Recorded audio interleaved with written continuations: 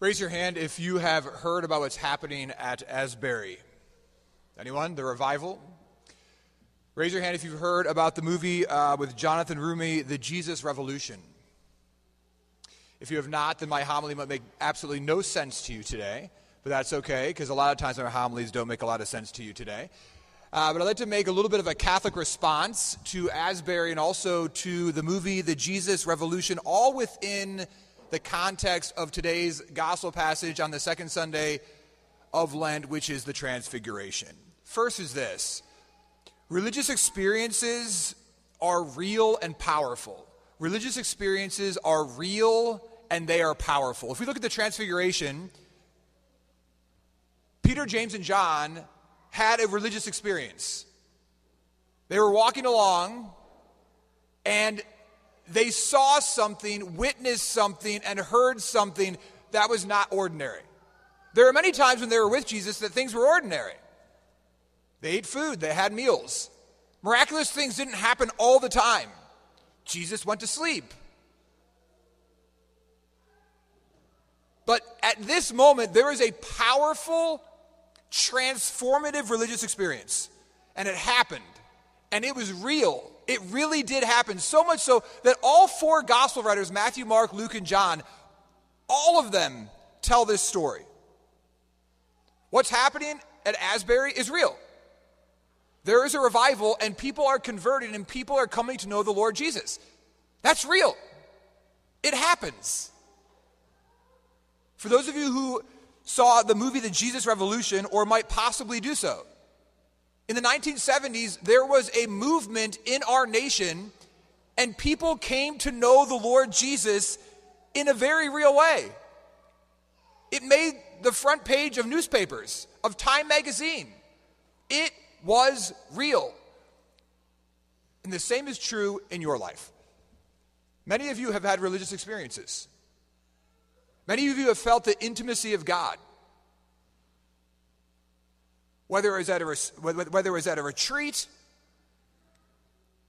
whether it was at Mass, whether it was at adoration, whether it was at a conference, you have experienced God in a very powerful and real way. And for many of you, that is why you are here today.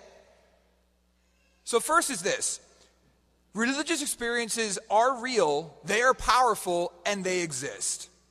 Second, religious experiences exist because people are brought to them.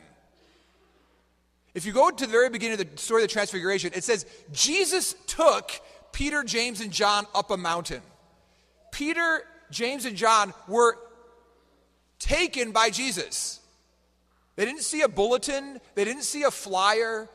It didn't show up on their social media account. They were brought up a mountain by Jesus, and then they had a religious experience. And the same is true for the majority of you. For the vast majority of us, if we really ask the question surrounding our religious experiences, there's normally someone who drug us there, not drugged. They didn't drug you to get there. But they said, you're going on this retreat. You're going to this conference. We're going to this. You are going on this marriage encounter. You're going on this pre-Cana retreat. And then what happens? You have a religious experience. Religious experiences often happen because someone takes you, sometimes against your own will. I have been to the Holy Land 6 times. I have seen Mount Tabor. I have been to the top of Mount Tabor. If any of you saw Mount Tabor, you would not go up it willingly. Someone would have to take you up there. In fact, the mountain is so high that the pilgrims who go there actually get taxis, because to walk up the mountain, most people would probably die. But the mountain is very peculiar because it literally juts out of a very flat plain. Anybody in their right mind would walk around the mountain. It's really more of a big mound. They were taken up that mountain by Jesus, most likely against their will. religious experiences often happen because someone takes people there. If you watch the movie This Jesus Revolution, that revolution took place because people invited other people. They had experienced Jesus, they became convicted about Jesus, and they then brought their friends. And the same is true for us, my brothers and sisters. If we want to renew the church, if we want revival in our own midst, it's not going to happen through flyers. It's not going to happen through emails. It's going to happen by us bringing people to Jesus in the sacraments.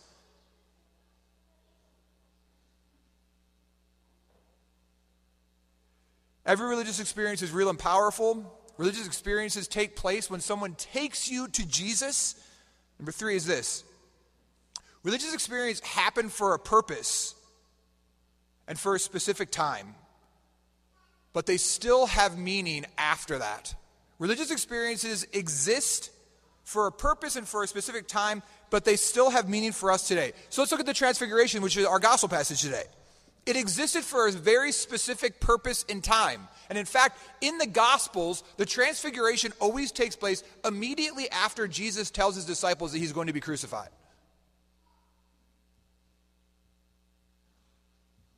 What was the purpose and meaning of the Transfiguration 2,000 years ago? Well, here you have Peter, James, and John and all the other apostles, and they are in desolation. They are in despair. They have given up everything to follow this Jesus, and now he tells them they're going to die. He's going to die. That wasn't part of the game when they bought into this.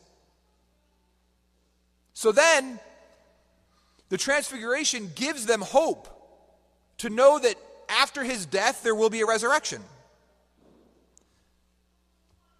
In Asbury,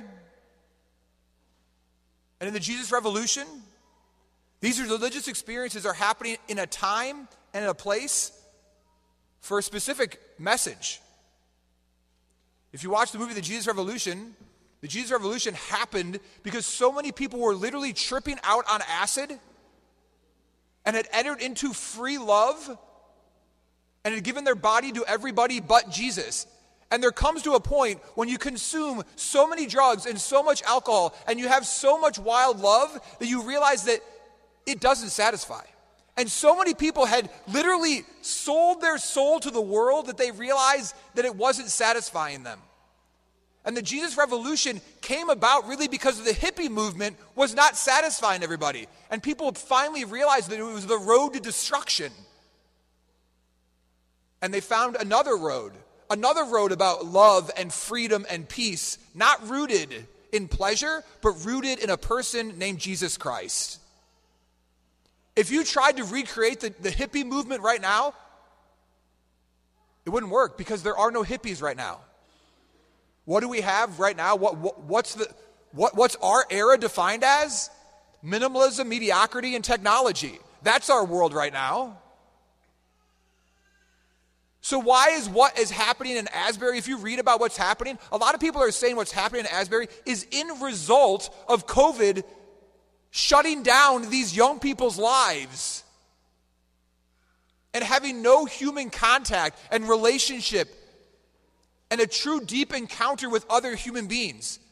Realize that the people at Asbury right now, 3 years ago, remember, COVID broke out on March 19th. The shutdowns really shut the world down on March 17th in the year 2020.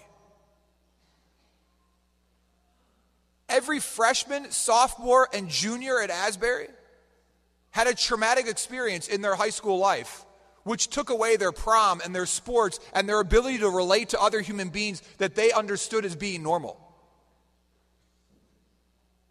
Which also took them away from their churches and from prayer and community and fellowship.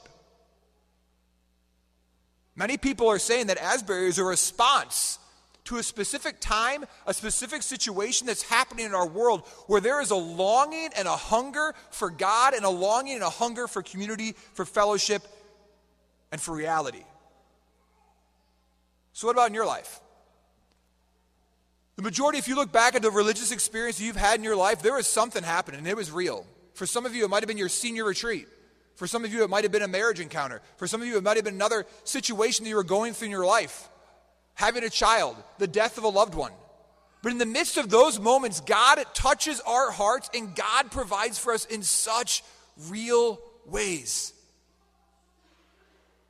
Because he loves us. Just as he loved Peter, James, and John, and thus in the midst of him telling them that he was going to die, he gave them the transfiguration. Just in the Jesus Revolution, as people were strung out on drugs and lies, they turned to the Lord. Just as our world has been shut down, people are now opening up. The same is true in our own religious experiences. Religious experiences are real and powerful. Religious experiences happen when someone takes you to them. Religious experiences exist for a purpose and a time, and yet their message is real even today. The fourth is this. Religious experiences use really broke people. We often look at the transfiguration, we forget who Jesus took to the top of that mountain. His clothes become dazzling white, Moses and Elijah there, and we're distracted often on the three that are there. Who is Peter? Peter is the one who denies our Lord to his face on Holy Thursday.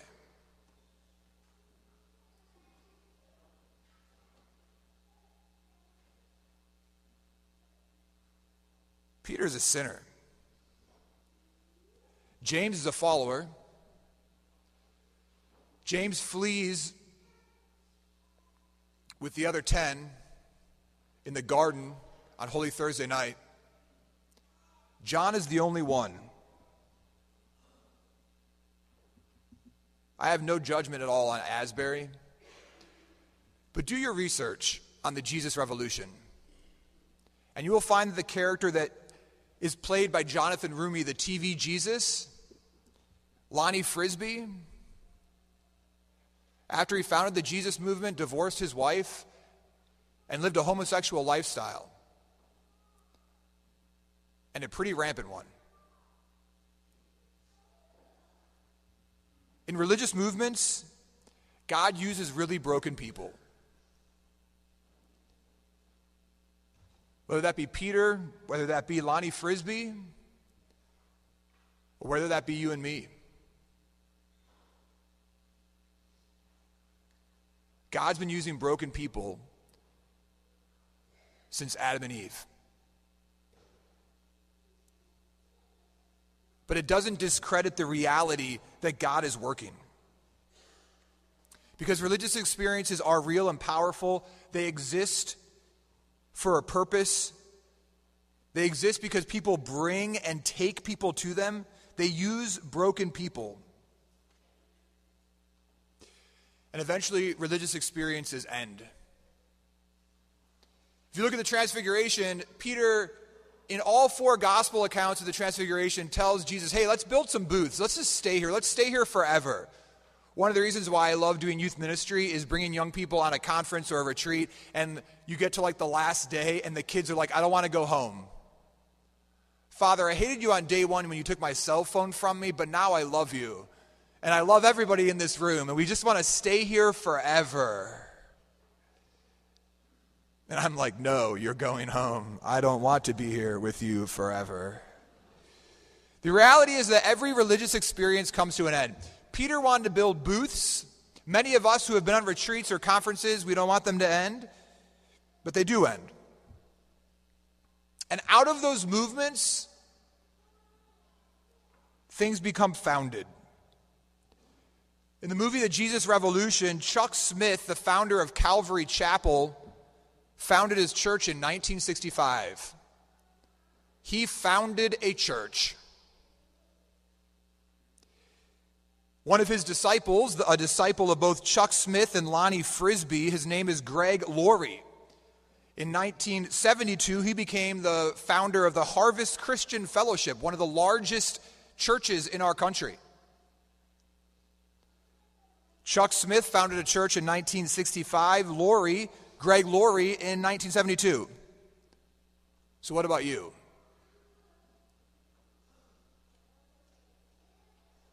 Well, brothers and sisters, Your church was founded 2,000 years ago. Because a group of 3 disciples had a religious encounter, and they were sinners.